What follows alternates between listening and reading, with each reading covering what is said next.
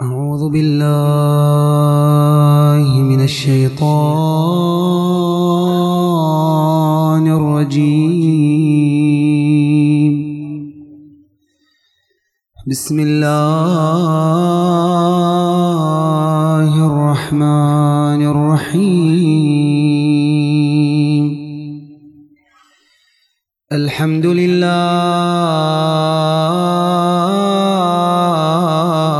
رب العالمين. وصلى الله على محمد وآله. يا غريب يا مظلوم كربلاء، يا محي الزوار يا ابو علي، السلام على من غسله دمه والتراب كافوره ونسج الريح يكفانا والقنا الخطي نعشاه وفي قلب موالاه قبره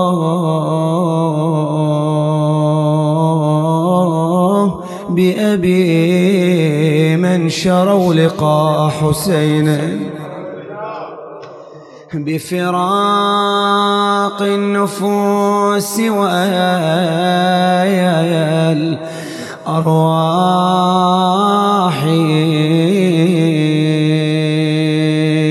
وقفوا يدرؤون سمر العوالي عنه والنبل وقفة الأشباح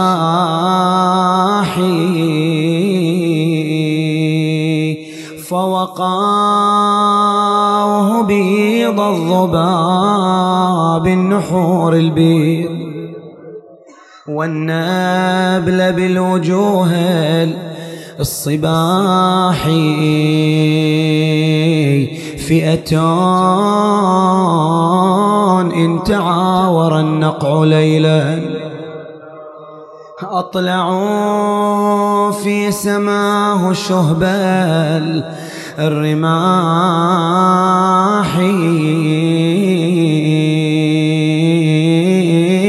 وإذا غنت السيوف وطافت أكؤس الموت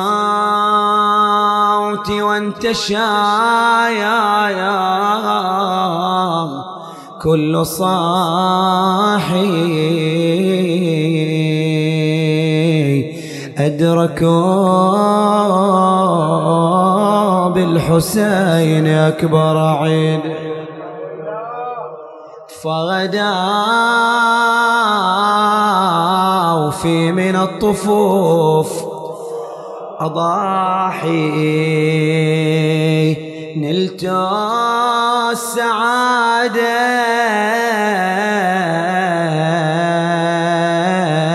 واحتضيت بحور وجنان لكن تركت حسين حاير بين عدوان يبكي عليكم والدمع بالخد غدران عن حارة التربان قعدوا يا شياهي انهاض يا ابو فاضل يطاعون الحريبة واركاب بحصانك يا الأخو الما يجي والحاق على زينة قبل تمشي غريبة وتركب يا خويا في السبا ظهور البعاري وعرج على الجاسم ودمع العين هامل قلت وعاد يا شمعة خيار شوف العدا حاطه هات علي كوفي وشامي هانت عليكم وحدتي يا ابن الميامي. ما حصل الحسين جواب، هذا على يمينه ذاك على شماله، ذاك قد صافح التراب بخده قال يا سيوف حرب عاد بسكم لا تناموا يا ابني علي دق عيد وقدم لي الماء وكفى خواتك عقاب عيني لا يضيعوا وارجع بهم لأرض المدينة يا ضي العين ينصار ما من ذاب عن مهجة الزهراء لجساد ظلت الطرق من على الغبرة ينادون فدالك ننذبح احسب عين مرة امر علينا يا للحرب بنقوم يا حسين. إنا لله وإنا إليه راجعون.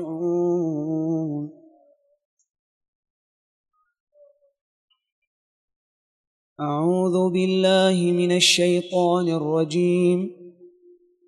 بسم الله الرحمن الرحيم. وإن جهنم لموعدهم أجمعين لها 7 أبواب لكل باب منهم جزء مقسوم. آمنا بالله صدق الله مولانا العلي العظيم. صلوا على محمد وآل محمد.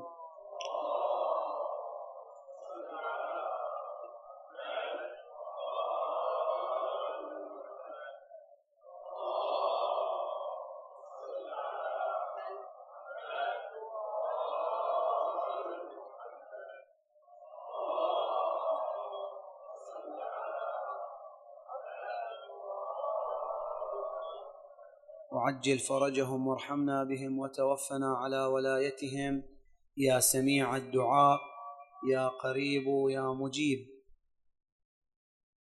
انقضى الكلام يا أحبة عن شيء من أوصاف النار أعاذنا الله وإياكم من حرها ولهبها، والحديث فعلا عن أجزائها وبعبارة أدق عن أبوابها ودركاتها. وأبدأ بالأبواب. يقول عز وجل لها 7 أبواب. جاء أن النبي صلى الله عليه وآله كان لا ينام حتى يقرأ تبارك وحاميم السجدة، وقال الحواميم 7 وأبواب جهنم 7: جهنم والحطمة ولظى وسعير وسقر والهاوية والجحيم. قال: يجيء كل حاميم، أي كل سورة تفتتح بحاميم، يجيء كل حاميم منها يوم القيامة أحسبه، قال، ولعل الكلام من الراوي هنا، قال أحسبه، قال تقف على باب من هذه الأبواب، كل سورة من هذه السور توقف على باب من أبواب النار، فتقول: اللهم لا يدخل هذا الباب من كان يؤمن بي ويقرأني. وهذه فائدة من فوائد تلاوة السور 7 التي تبدأ بحاميم. زين. عن أمير المؤمنين عليه السلام مبينا لنا كيفية وضع الأبواب. تقدم الخبر عن سمك الباب، قلنا عن أبي جعفر عليه السلام: غلظ الباب مسيرة 500 عام، سمك الباب هذا، وعرضه بعد ويش؟ بعد مسيرة 500 عام، يعني أبواب هائلة ضخمة. كيف وضعت؟ الإمام يجي في الرواية يقول: وضع بعضها فوق بعض. زين. فيقول عليه السلام: أبواب النار بعضها فوق بعض، يبدأ بالأسفل فيملأ فهو أسفل سافلين، ثم الذي يليه، ثم الذي يليه، حتى يملأ النار أو تملأ النار. زين. أيضا عن النبي صلى الله عليه وآله قال: لما أسري بي إلى السماء قال لي جبرائيل عليه السلام: قد أمرت بعرض الجنة والنار عليك. لازم تشوف الجنة، تشوف النار. بعدين بينزل وبيحدث الناس، يقول لهم: رأيت ورأيت ورأيت. قال: فرأيت الجنة وما فيها من النعيم، ورأيت النار وما فيها من عذاب أليم، إلى أن قال: ثم رأيت أبواب جهنم. وإيش فيهم يا رسول الله؟ يقول: هذه الأبواب كل باب مكتوب عليه شيء. يقول: ثم رأيت أبواب جهنم، فإذا على الباب الأول منها مكتوب 3 كلمات، وهي: من رجا الله تعالى سعد، ومن خاف الله تعالى أمن، والهالك المغرور من رجا غير الله وخاف سواه. الحكمة الأولى التي تقدمها النار للعباد، يقول: الهالك المغرور هو الذي يرجو غير الله، يريد حاجة، يريد خيرا، يريد أمرا معينا، فيعلق آماله بالمخلوقين. يقول: هذا هالك، هذا هالك. علق أملك ورجاءك بمن؟ بالله عز وجل. زين. بعد: بل وإذا كنت ستخاف من مخلوق فالأولى والأجدر بك أن تخاف الله، لأنه خالق كل شيء، ولا يستطيع أحد أن يضرك إلا بإذنه تعالى. زين. وعلى الباب الثاني مكتوب هم 3 كلمات: من أراد أن لا يكون عريانا يوم القيامة فليكسو الجلود العارية في الدنيا، ومن أراد أن لا يكون عطشانا يوم العطش فليسقي العطشان في الدنيا، ومن أراد أن لا يكون جائعا في القيامة فليطعم البطون الجائعة في الدنيا. وعلى الباب الثالث مكتوب 3 كلمات: لعن الله الكاذبين. الكذب خطير خطير خطير جدا، يحتاج إلى كلام طويل وطويل وطويل، لكن يكفينا هذا الخبر. كذبة واحدة تعدل عند الله 70 زنية كمن يزني مع أمه. كذب خطير، لا تقول أمزاح، لا تقول ما أدري ويش، خطير خطير. كذبة تعدل عند الله 70 زنية كمن يزني مع أمه. لعن الله الكاذبين، لعن الله الباخلين، لقابضين الإيد. هؤلاء أهلهم يتمنون هلاكهم قبل الأجانب. بعد لعن الله الظالمين. وعلى الباب الرابع مكتوب 3 كلمات: أذل الله من أهان الإسلام، أذل الله من أهان أهل بيت النبي صلى الله عليه وآله، لعن الله من أعان الظالمين على ظلم المخلوقين. وعلى الباب الخامس مكتوب 3 كلمات: لا تتبع الهوى فإن الهوى مجانب الإيمان. اتباع أهواء النفس يبعدك عن طريق الإيمان، يخرجك عن الصراط. بعد ولا تكثر منطقك فيما لا يعنيك فتقنط من رحمة الله. لا تتدخل في شيء ما يخصك، تكثر من الكلام في أشياء لا تعنيك. يقول هذا يؤدي بك إلى ماذا؟ إلى القنوط واليأس من رحمة الله عز وجل. بعد قال ولا تكن عونا للظالمين.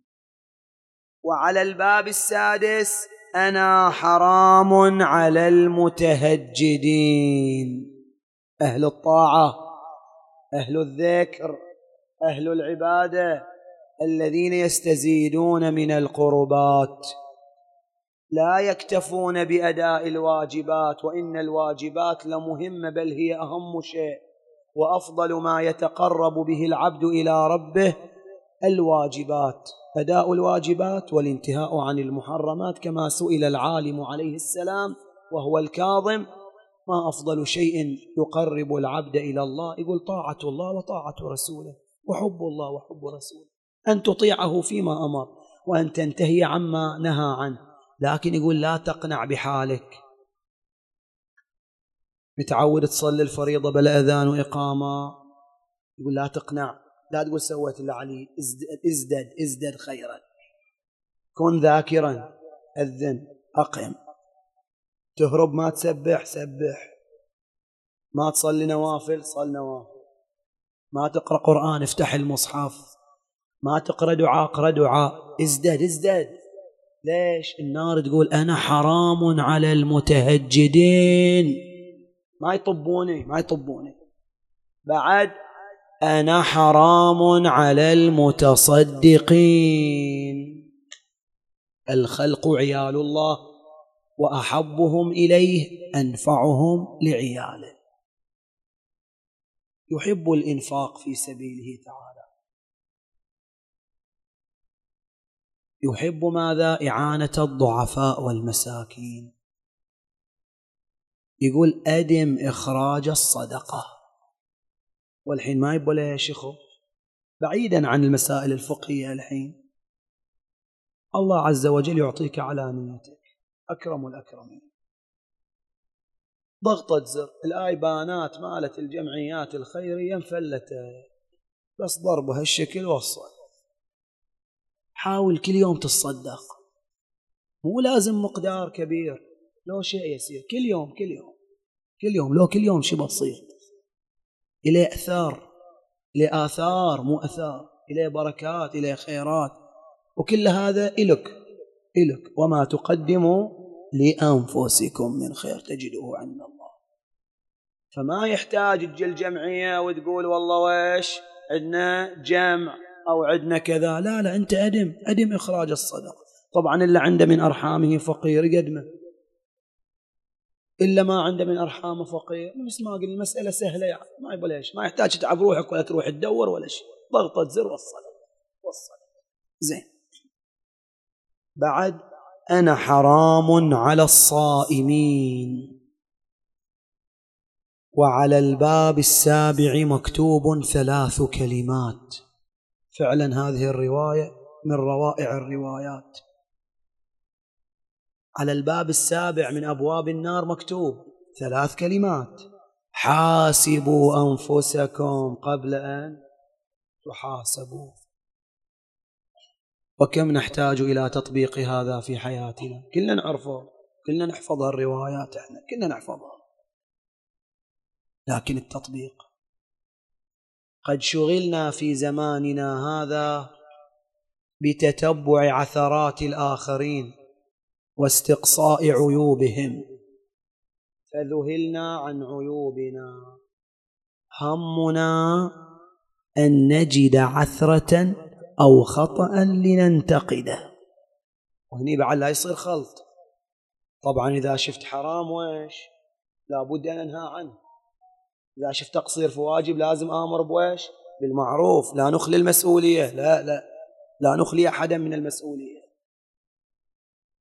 لكن نتكلم عن تتبع عثرات الآخرين، التركيز على عيوب الآخرين، هذا يؤدي إلى الذهول والغفلة عن ماذا؟ عن عيوب النفس ونقائصها. النار تقول لنا ترى أنت اللي بيحاسبونك، وراح مشتغل لي على فلان وعلى علان، تحصي ماذا؟ ذنوبهم وتحصي عيوبهم. احصي ذنوبك، احصي عيوبك، انت اللي بيوقفونك، ما بيحاسبون نيابة عنك. خب بعد يا نار وش عندش من نصايح؟ قالت وبخوا أنفسكم قبل أن توبخوا. لوم نفسك، وبخها، عاتبها، قول لها أنت مقصرة، أنت مفرطة، أنت مذنبة، أنت كذا. لا أقول لنفسي وأقتنع والله أنا خوش آدمي وش فيه وش حلاوتي، لا، لوم نفسك، فإن الواحد منا لا يخلو من عيب. لوم نفسك، لوم، وبخها قبل أن توبخ. قال حين توبخها وترتقبها وتروح ذاك اليوم آمن، ولا الحين تتركها وتقنع بها وتروح هناك يعاتبك ويوبخك الله عز وجل. بعد قالت ادعوا الله، هذه الكلمة الثالثة على الباب السابع، ادعوا الله عز وجل قبل أن تردوا عليه ولا تقدرون على ذلك.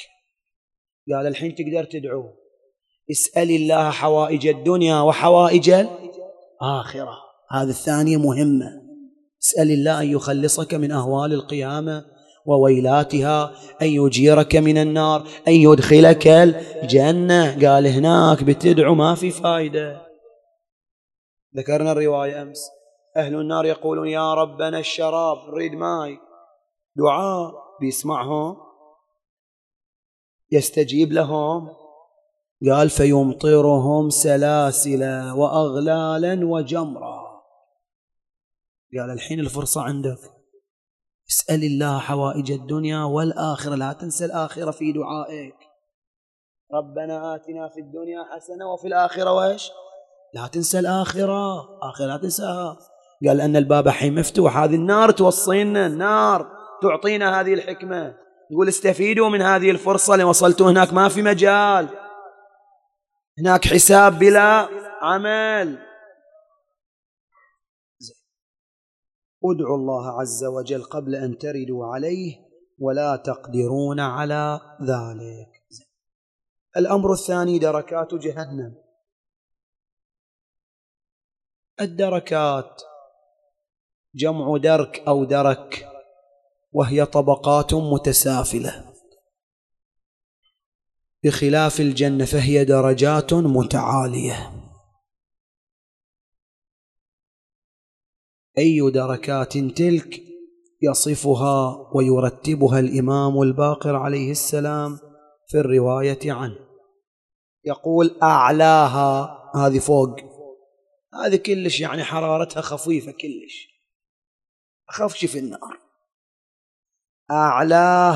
أعلاها الجحيم، يقوم أهلها على الصفا منها، يعني على الصخور، تغلي أدمغتهم فيها كغلي القدور بما فيها. هذه كلش باردة، هذه خفيفة حرارتها كلش، دخان مع النار. والثانية اللي تحتها لظى نزاعة للشوى تدعو من أدبر وتولى وجمع فأوعى. والثالثة سقر لا تبقي ولا تذر لواحة للبشر عليها 19، يعني من الزباني يجي الكلام عنهم في غير هذا اليوم إن شاء الله. والرابعة الحطمة ترمي بشرر كالقصر كأنه جمالة صفر تذر كل من صار إليها مثل الكحل. اسمها فيها حطمة تحطم، وهذه مثل الكحل تحتمل معنيين: أنها تطحنه كما يطحن الكحل، أو تحرقه حتى يتحول إلى فحم كالكحل يموت. فلا تموت الروح، كلما صاروا مثل الكحل عادوا، ما في موت. والخامسة الهاوية وفيها مالك خازن النيران ويدعون يا مالك أغثنا، نريد ماء، العطش فطر ضمائرنا. فإذا أغاثهم جعل لهم آنية من صفر، من نحاس، من صفر من نار. وش فيها الآنية؟ فيها صديد. الصديد يا أحب القيح، هذا السائل الأبيض الأخضر اللي يطلع من الجروح، نتن رائحته كريهة. هذه الآنية مملوءة بماذا؟ بالصديد، كأنه مهل، فإذا رفعوه ليشربوا منه، هذا شرابهم، فإذا رفعوه ليشربوا منه تساقط لحم وجوههم فيها من شدة حرها. وهو قول الله: وإن يستغيثوا يغاثوا بماء كالمهل يشوي الوجوه بئس الشراب وساءت مرتفقا. ومن هوى فيها هوى 70 عاما في النار، كلما احترق جلده بدل جلدا غيره.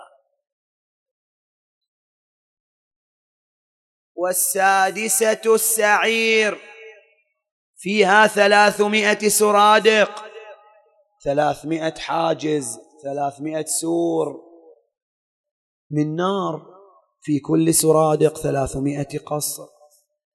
هنا لعله سقط في الرواية: في كل قصر 300 بيت من نار، هم بعد في كل بيت 300 لون من عذاب النار، فيها حيات من نار وجوامع من نار، جمع جامع هذا القيد المعروف، وعقارب من نار وسلاسل من نار وأغلال من نار. وهو الذي يقول الله تعالى: إنا أعتدنا للكافرين سلاسل وأغلالا وسعيرا. والسابعة جهنم وفيها الفلق، وهو جب في جهنم إذا فتح أسعر النار، شب النار كلها منه. تجي رواية ثانية تتحدث عن الفلق بصورة أوضح، عن أبي عبد الله عليه السلام. في الرواية: قرأ رجل: قل أعوذ برب الفلق. فقال الرجل: وما الفلق؟ فقال: صدع في النار فيه 70,000 دار، في كل دار 70,000 بيت، في كل بيت 70,000 أسود، يعني حية عظيمة، في جوف كل أسود 70,000 جرة سم، لا بد لأهل النار أن يمروا عليها. هذا ما يرتبط بدركات النار. طبعا عندنا روايات عديدة تتحدث عن بعض المناطق في النار، لكن ما أقدر أخوض فيها الروايات لأن المقام يطول، لكن نكتفي بروايتين ونختم بالثالثة. المكان الأول هو غساق، يعني من الأماكن التي ذكرتها الروايات في النار مكان يدعى غساقا. عن الباقر عليه السلام: إن في جهنم لواديا يقال له غساق، فيه 30 و300 قصر، في كل قصر 30 و300 بيت، في كل بيت 30 و300 عقرب، في حمة كل عقرب، يعني في إبرة كل عقرب 30 و300 قلة سم، لو أن عقربا منها نضحت سمها على أهل جهنم لوسعتهم سما. يقول عقرب الواحد لو يرمي سمه لغطى أهل جهنم، لكفى أهل جهنم.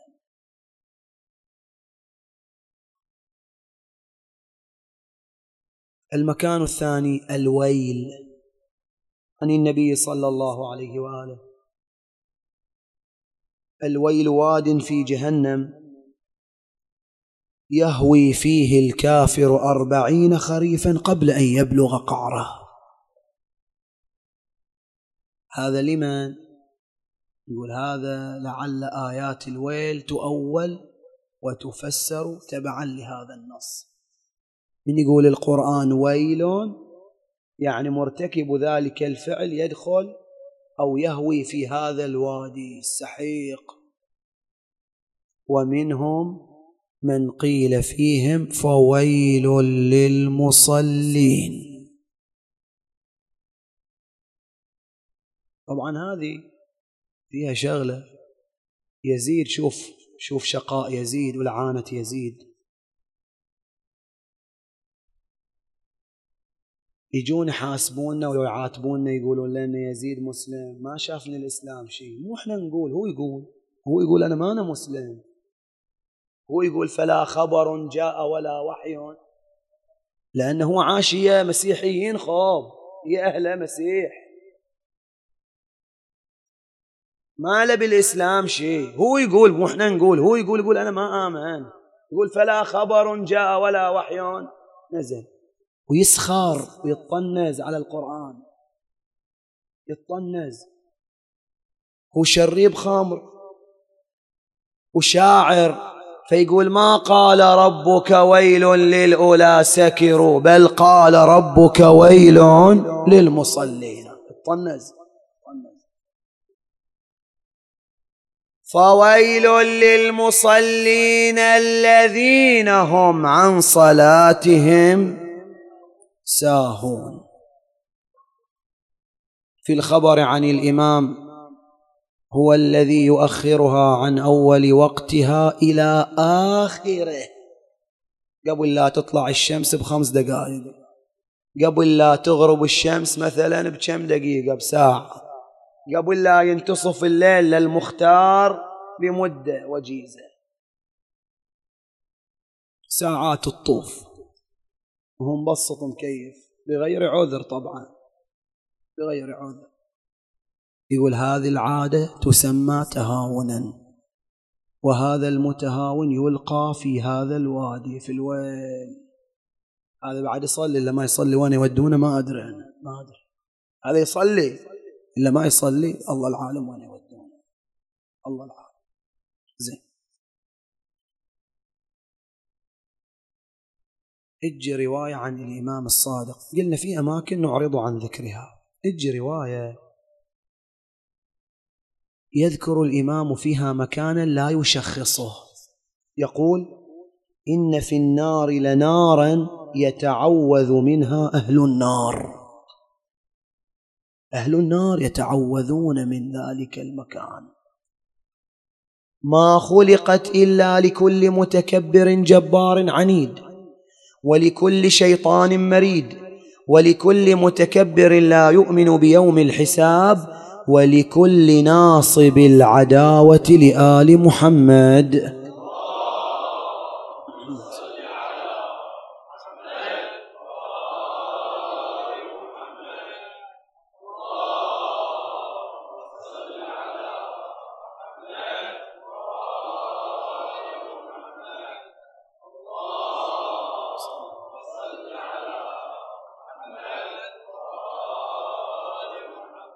قال شوف هذا الناصب المبغض المحارب لآل بيت محمد صلوات الله عليهم، هذا يلقى من العذاب ما لا يلقاه أحد، خصوصا من أسس أساس الظلم والجور عليهم. الرواية تقول إبليس لما طرد من الجنة قال يا رب هل هناك من هو أشقى مني؟ قال له إيه فيه. يا مالك أو خاطب أحد الملائكة خذه إلى النار، خليه يشوف. ودوه إلى النار فأراه الله اثنين. العلامة المجلسي رحمة الله عليه يقول هذه لعلها صور، أي صور له لكي يعرفهما، وإلا دخولهما طبعا بعد الحساب إلى النار. يقول مضى إلى النار فرأى صنمي قريش، رأى صنمي قريش، قال إيه هذا لا أشقى منك أنت. بل عندنا في رواية ثانية عجيبة والله صدق، عندنا رواية ثانية أن إبليس قد يتعلم من هؤلاء، رواية موجودة مو خيال يعني مو شكل، يتعلم إبليس يتعلم. ناصب العداء لآل بيت محمد يعذب عذابا لا يعذبه أحد، ويستاهل وإلا أنا بعثتهم رحمة وبركة للناس كلهم، حتى يدخلون الناس الجنة تقوم تحاربهم وتبغضهم وتقتلهم على ويش ايش سووا فيك؟ ما الذي اجترحوه؟ أي ذنب ارتكبوه؟ بس على حساب قال ألا وإن أمير المؤمنين يزيد بن معاوية قد زاد في عطائكم 100%. قاموا يتراكضون على حساب مزيد معاشاتهم، قاموا يتراكضون. سوق الحدادين قامت على قدم وساق، هذا يصلح سيف ذاك يقوم رمح ذاك يعد السهام المثلثة لها 3 شعاب قد نقعت في السم. يصورون حالهم، ركبوا الخيول حتى نفدت، ركبوا البغال حتى نفدت، ركبوا الحمير حتى نفدت، ركبوا النياق والجمال حتى نفدت، صاروا يزحفون على أقدامهم. وين رايحين؟ تحيروا في عددهم، لم تتفق كلمتهم على عدد، فأظلتهم جنود كالجراد المنتشر ملء القفار. على ويش على ابن فاطمة. أعلن الخبر الرسمي أن يخرجوا لحرب الحسين أول الصبح. حبيب وين؟ ينقل الفاضل الدربندي حبيب في سوق العطارين،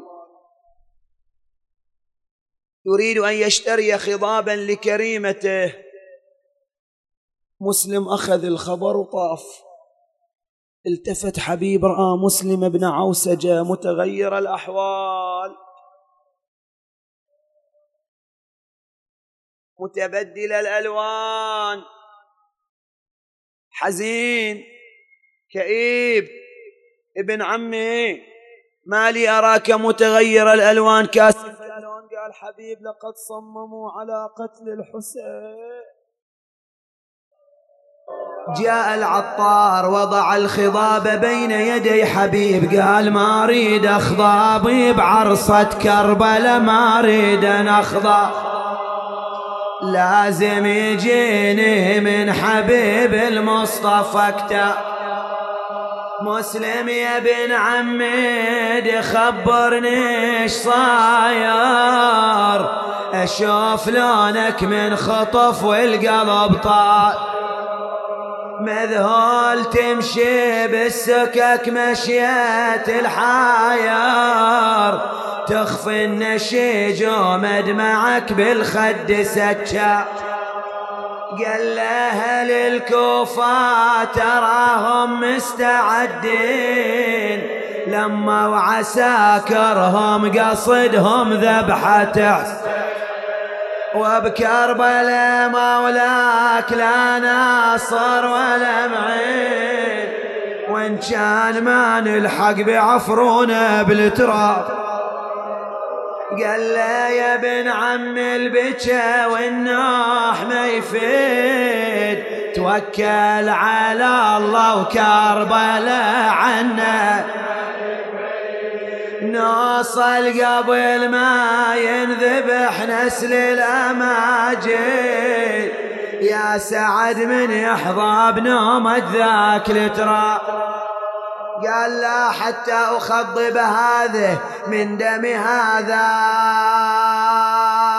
رجع إلى الدار الحسين وانا شيخنا أيها الفقيه الفاضل الدربندي يروي قال الحسين في طريقه إلى كربلاء نزل في محطة من محطات الطريق عقد 12 راية فرقها بين أهل بيته وأصحابه واستثنى راية واحدة جاء بعض رجاله أبا عبد الله فلنواصل الطريق فلنتحرك من هذه الأرض قال لا حتى يأتي حامل هذه الراية اشرأبت الأعناق كل واحد يريد يحملها كل واحد يريد يتشرف بها سيدي ومولاي تفضل علي بحمل الراية أمن علي بحمل الراية وينك يا بن فايز نادى لا أحد يشيل الراية لا أحد يشيل يسبوع حربي منكم لا أحد يشيل الراية بس ما طواها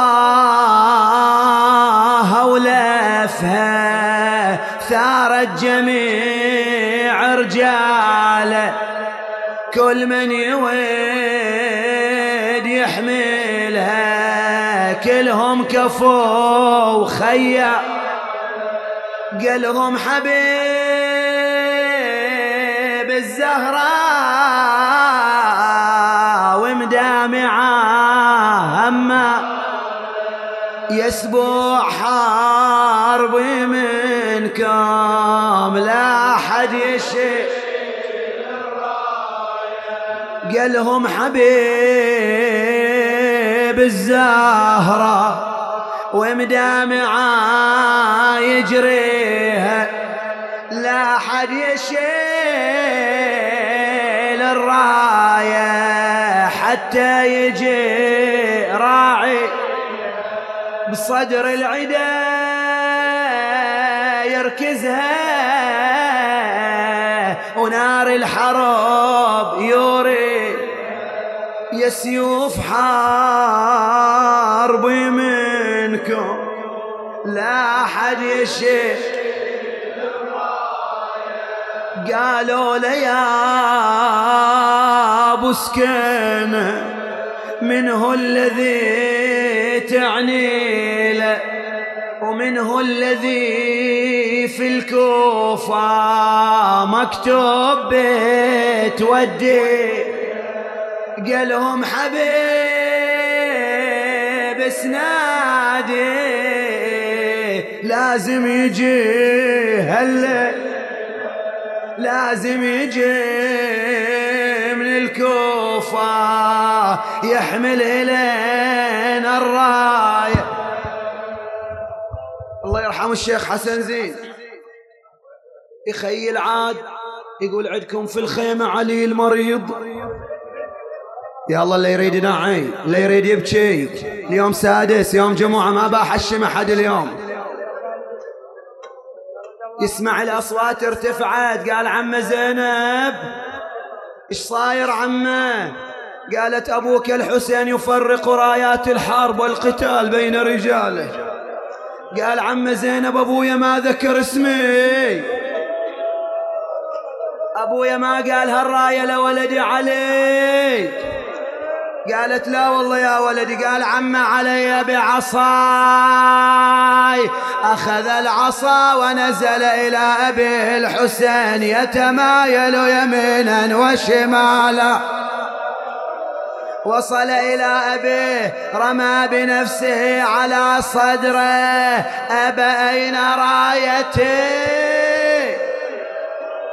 بنشدك يا بوي وش الغاية ما إلي يابا معاكم وين بويا رايتي ويا العلم ما أنا معدود من أهل الشيء. قال يا ابن انت تظل تبرى الحرام ما إلك يا ابن معانا راية اللي ينضرب بها المثل ذي أبو فاضل بن خير العم ليتك الشوفة إلى منا حمل ما إلك يا ابن معان رايتين اللي ترى بصاير الباب للولد الأكبر وللجاسم الشاب ليتك الشوفة ودم نحره خضاب ما إلك يا ابن معان بنشدك يا بوي يا ضنوة عليه برق الملفوف لمن يلول يحمل وسط الحريبة بيصطلي ما إلي يابا معاكم من كلامك يا ابن في قلبي لهيب برق الملفوف بالشي عوده برق الملفوف لازم يجينا وينصر للغريب ما إلك يا ابن معان ولدي علي لك راية تختلف عن الرايات كلها راية شامخة طويلة في مقدم الضعينة عليها رأس أبيك الحسين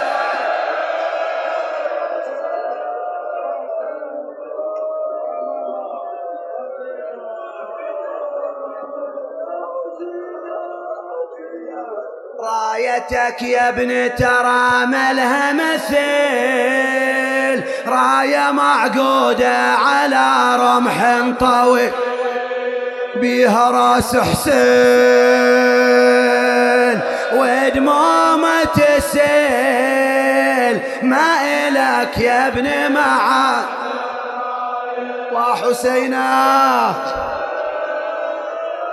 يقول كتب الحسين الكتاب من الحسين بن علي بن أبي طالب إلى الرجل الفقيه حبيب بن مظاهر أما بعد فقد نزل بنا من الأمر ما قد علمت وأنت أعلم بقرابتنا من رسول الله صلى الله عليه وآله وأعرف بنا من غيرك وأنت ذو شيمة وغيره فلا تبخل علينا بنفسك يجازيك جدي رسول الله صلى الله عليه وآله يوم القيامة.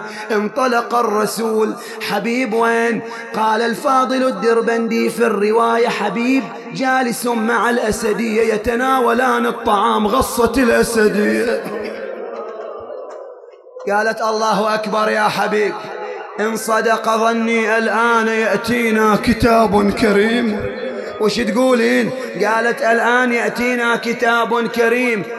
يقول سكت طرق الباب قام حبيب من الطارق قال رسول الحسين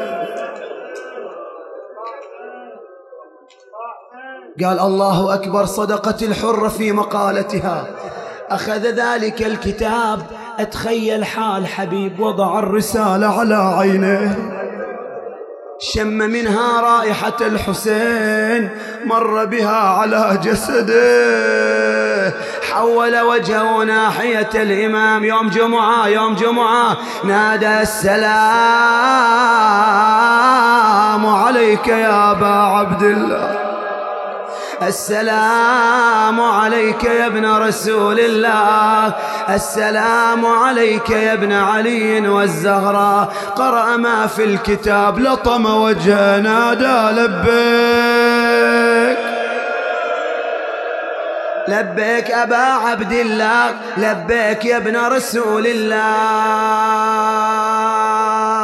يقول أقبل بنو عمومته لأنهم يعرفونه من خلص رجال علي بن أبي طالب عليه السلام. ضرب بينهم وبين الأسدية ستارة. قالوا حبيب سمعنا أنك تريد الخروج إلى نصرة الحسين، وإننا والله لا نخليك، فالحسين سلطان ويزيد سلطان، ما لنا والدخول بين السلاطين. قال إيه نعم، إيه نعم. أراد أن يخفي عنهم الحسين سلطان يزيد سلطان، ما لنا والدخول بين السلاطين. اطمئنوا جزاك الله خيرا. ابن زياد فاسق لن يحفظ لنا حرمة. اطمئنوا. خرجوا. المصيبة ما رفع الستار إلا دموع تصب، والصوت حزين متقطع.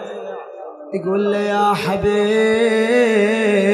ابن البتولة لا تخلي نصرة بكربلاء، يقولون ظل محصور بهلة وعزوة، بكربلاء يقولون سبط المصطفى حط الخيام، ما لنا صار يا حبيب عندها أطفاله. كان راح حسين ما يرتفع للشيعة علم، ترضى لي بالخدر وحسين تهتك نسوة.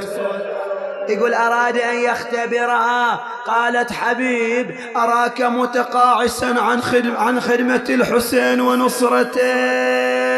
حبيب تليق بك هذه المقنعة، أنسيت قول جده المصطفى صلى الله عليه وآله في حقه وفي حق أخيه الحسن؟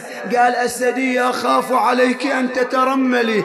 قالت حبيب دعني آكل التراب وامضي إلى نصرة الحسين. وظلت تنخي وتخمش للأخدود مفرع، كان ما تنهض بهمة وتطب ذيك الماء. جيب العمامة يا ابن عمي وخذ هالمق. ظل حبيب عاين لها وغصب هالدم، صاح ما يحتاجهن اخوات باطل من الحنين. انا عبد الله ورسوله وعبد من ذاب قلبي من سمعت بكربلاء خيم حسين، واسمع يقولون جيمان الاعادي حاط. حبيب عندي طلب. قولي أسدية. قالت إذا وصلت للحسين قبل يده نيابة عني، بلغوا عني السلام. الكل يشتاق لك يا أبا عبد، الكل يشتاق لك يا حسين. قال حبا وكرامة. شد متاعه على الجواد شدا وثيقا. أرسل الغلام انتظرني في المكان الفلاني حتى آتيك ولا يعلم بشأنك أحد. أبطأ حبيب ينقل الفاضل الدربند الجواد يأكل من علف أمامه. اتأخر حبيب. قال الغلام يا جواد إن لم يأتي صاحبك لا أعلون ظهرك ولا أمضين بك إلى نصرة الحسين. يقول توقف الجواد عن الأكل، سالت دموع الجواد على خده، يعني حتى الجواد يقول لبيك لبيك. وصل حبيب. وقعت الكلمة في أذنه، صفق بإحدى يديه على الأخرى بأبي أنت وأمي يا ابن رسول الله. العبيد تتمنى نصرتك، فكيف بالأحرار؟ يعني هذا الجهاد مو واجب عليه وريد يفديك بروحه يا أبا عبد الله، فكيف بالأحرار؟ قال ولدي أنت حر لوجه الله. قال لا يا عمي ما أنصفتني. وش تريد ولدي؟ قال وياك وياك ودني إلى الحسين. الحسين في تلك المحطة من محطات الطريق.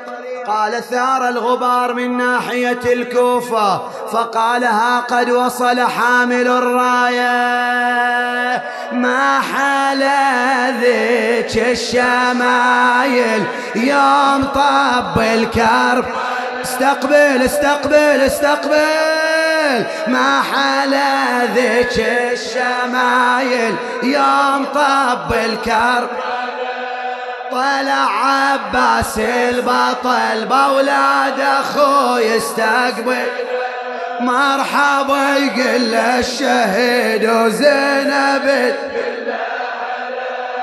وصل مستبشر لابو سكنة تناول رايته وجاه من زينب سلام ومدمعه في الحال سال وقف بيسلم على الحارة وعلى ذيك العيال قال وصفة يا الوديعة تركبين على الإجمال.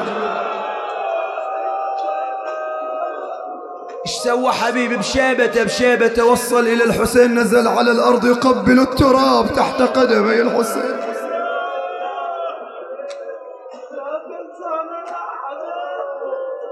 صارت ضجة في المخيم. زينب تقول ايش صاير؟ قالوا جاء حبيب ابن مظاهر. قالت بلغوه السلام. حبيب جالس ويا الحسين مع أنصار الحسين. قالوا لي عمنا حبيب عمتنا زينب تسلم عليك. ما قدر أخذ التراب قام يحثو به على راسه.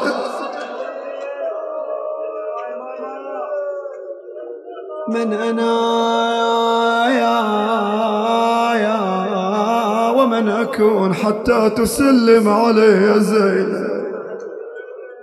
يقول أصحاب المنبر أخذ رخصة من عند الحسين مضى إلى خيمة النساء وقف قبل الخيمة نزل على الأرض طأطأ رأسه قال السلام عليكن يا بنات رسول الله. ايش عندك يا حبيب؟ قال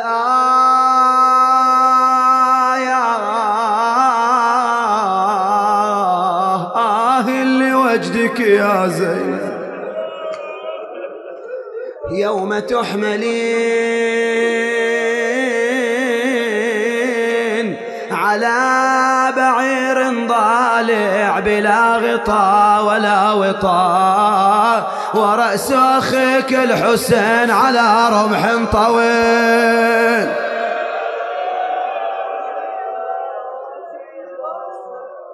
قال زينب يلتي من قبل كنت مدلل تروح شيعتكم طبق فوق الصعيد مجدلة أرواحنا تطلع ولا تركب الناقة مهزل. عم يا حبيب وش تقول؟ وش تقول؟ طحتون وزينب شهروها طحتون وزينب ضربوها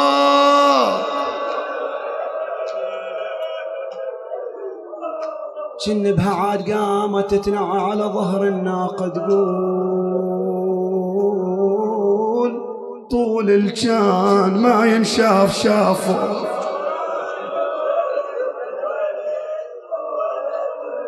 وصوت الجان ما ينسمع سمعه وعز الجان ما ينداس داسا. أنا ضربوني وابويا علي سبوه. بعد يخيل التفتت إلى جواد صوبها جواد زينب. تدري وش فيه الجواد؟ راس حبيب معلق بعنق الفرس تضربه برجليها كلما سارت. التفتت إلى حبيب قالت عم يا حبيب أنسيت كلامك بالأمس. ليش سيدتي؟ قالت عمي يا حبيب أنا بقيت محيرة واصفق باليد. ضيعتونا لا يا عباس سيبرالي ولا حسين يضربوني من ابكي وتهمل العين.